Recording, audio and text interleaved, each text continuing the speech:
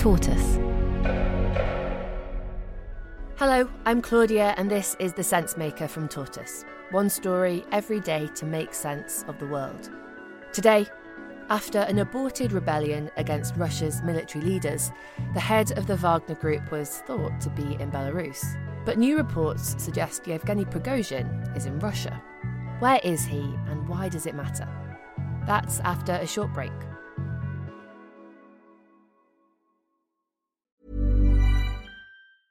Ryan Reynolds here from Mint Mobile. With the price of just about everything going up during inflation, we thought we'd bring our prices down. So to help us, we brought in a reverse auctioneer, which is apparently a thing. Mint Mobile Unlimited Premium Wireless. How to get 30, 30, bit to get 30, bit to get 20, 20, 20, bit to get 20, 20, bit to get 15, 15, 15, 15, just $15 a month? Sold! Give it a try at mintmobile.com/switch. $45 up front for 3 months plus taxes and fees. Promo rate for new customers for limited time. Unlimited more than 40 gigabytes per month. Slows full terms at mintmobile.com. Some new news breaking coming out that Yevgeny Prigozhin reportedly has accepted a proposal by Belarusian President Alexander Lukashenko to de-escalate and to stop the advance toward Moscow. After his short-lived rebellion, a deal was allegedly struck between Vladimir Putin and Yevgeny Prigozhin, in which the head of the mercenary group would go to neighbouring Belarus. Not long after the deal, there were reports of Yevgeny Prigozhin's private jet landing near the Belarusian capital, Minsk. His Wagner Group fighters were also offered the use of an abandoned military base there. It's a vast tent city with all these enormous canvases, which we're told can house about 5,000 people that have been erected in the past few weeks. There were satellite photographs of this place before and after, and we all believed this is the location where Wagner forces, the mercenaries from Russia, would be located if they came to Belarus. While no one reported seeing Yevgeny Prigozhin in Belarus, that's where he was believed to be. But a few weeks after the deal, new reports began to emerge suggesting that Yevgeny Prigozhin wasn't where people thought he was. We start with mystery over the whereabouts of Wagner Group mercenary boss Yevgeny Prigozhin. Belarus's leader, Alexander Lukashenko, says Prigozhin is in Russia and not Belarus. Russian state media said the head of the Wagner Group was recently spotted at his offices in St. Petersburg. And an unnamed Pentagon official hinted Yevgeny Prigozhin has actually been in Russia for most of the time since the mutiny, suggesting it was unclear whether he'd ever been in Belarus. The Kremlin has since said that Vladimir Putin met Yevgeny Prigozhin and 35 senior Wagner commanders on the 29th of June, 5 days after the mutiny.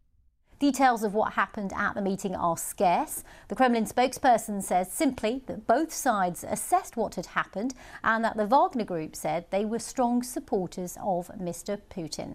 So, if Yevgeny Prigozhin is in Russia instead of Belarus, why does it matter? Last week, Russia's Federal Security Service, the FSB, raided the home of Yevgeny Prigozhin in St. Petersburg. In the footage, you can see lavish decor throughout his home. There are marble floors, a private helicopter pad, and a spa.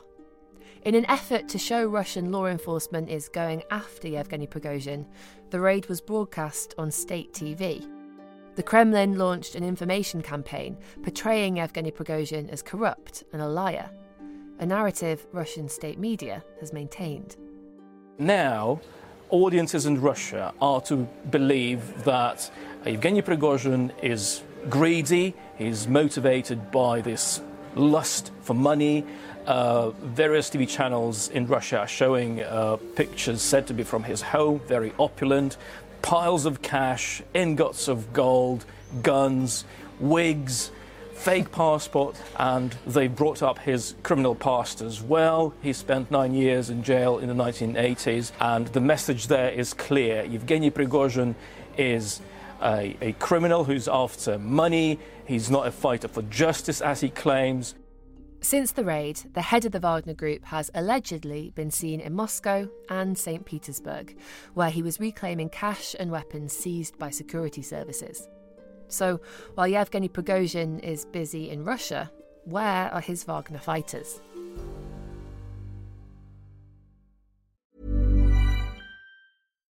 When you make decisions for your company, you look for the no-brainers. And if you have a lot of mailing to do, Stamps.com is the ultimate no-brainer. It streamlines your processes to make your business more efficient, which makes you less busy.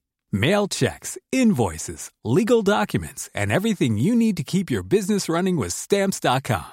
Seamlessly connect with every major marketplace and shopping cart. Schedule package pickups and see your cheapest and fastest shipping options from different carriers, with rates up to 89% off USPS and UPS rates. And with the Stamps.com mobile app, you can take care of mailing and shipping wherever you are. Make the same no-brainer decision as over 1 million other businesses with Stamps.com. Sign up with code PROGRAM for a 4-week trial, plus free postage and a free digital scale. No long-term commitments or contracts.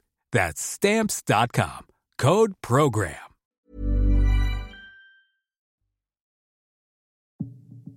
Poland and the Baltic states have been warning about an increasing threat from their neighbour, Belarus. Fighters from the mercenary group Wagner were supposed to disband and move to Belarus following their recent failed mutiny in Russia. Meanwhile, Poland has been reinforcing its border patrols in anticipation of their arrival. When a deal was struck between Yevgeny Prigozhin and Vladimir Putin, Wagner troops were expected to set up camp in Belarus, forcing neighbouring countries to tighten their borders. But according to Belarus's President Alexander Lukashenko, the Wagner group is not there yet. At a press conference in Minsk, Mr. Lukashenko said the question of whether the Wagner units would relocate to Belarus was now in the balance and would depend on the decisions taken by Moscow and by Wagner. After the brutal Battle of Bakhmut in Ukraine, Wagner troops withdrew to their permanent camps in either Russia or eastern Ukraine, where they have apparently been ordered to take leave until early August. Since the mutiny, reports by the Institute of the Study of War suggest the Wagner troops are not being forced to join the Russian army. While his troops seem to be on leave, for now at least it looks like Yevgeny Prigozhin is able to operate freely in Russia, most likely protected by security guarantees. A spokesperson for the Kremlin claimed they do not, nor do they want to, follow Yevgeny Prigozhin's movements. It's likely, though, that Russian state TV will continue to push out a narrative framing Prigozhin as a villain, but the fact that he is in Russia suggests Vladimir Putin needs him. Thanks for listening to The Sensemaker from Tortoise. Today's episode was written and mixed by Imi Harper. Additional reporting by Arseny Rubis. Tortoise.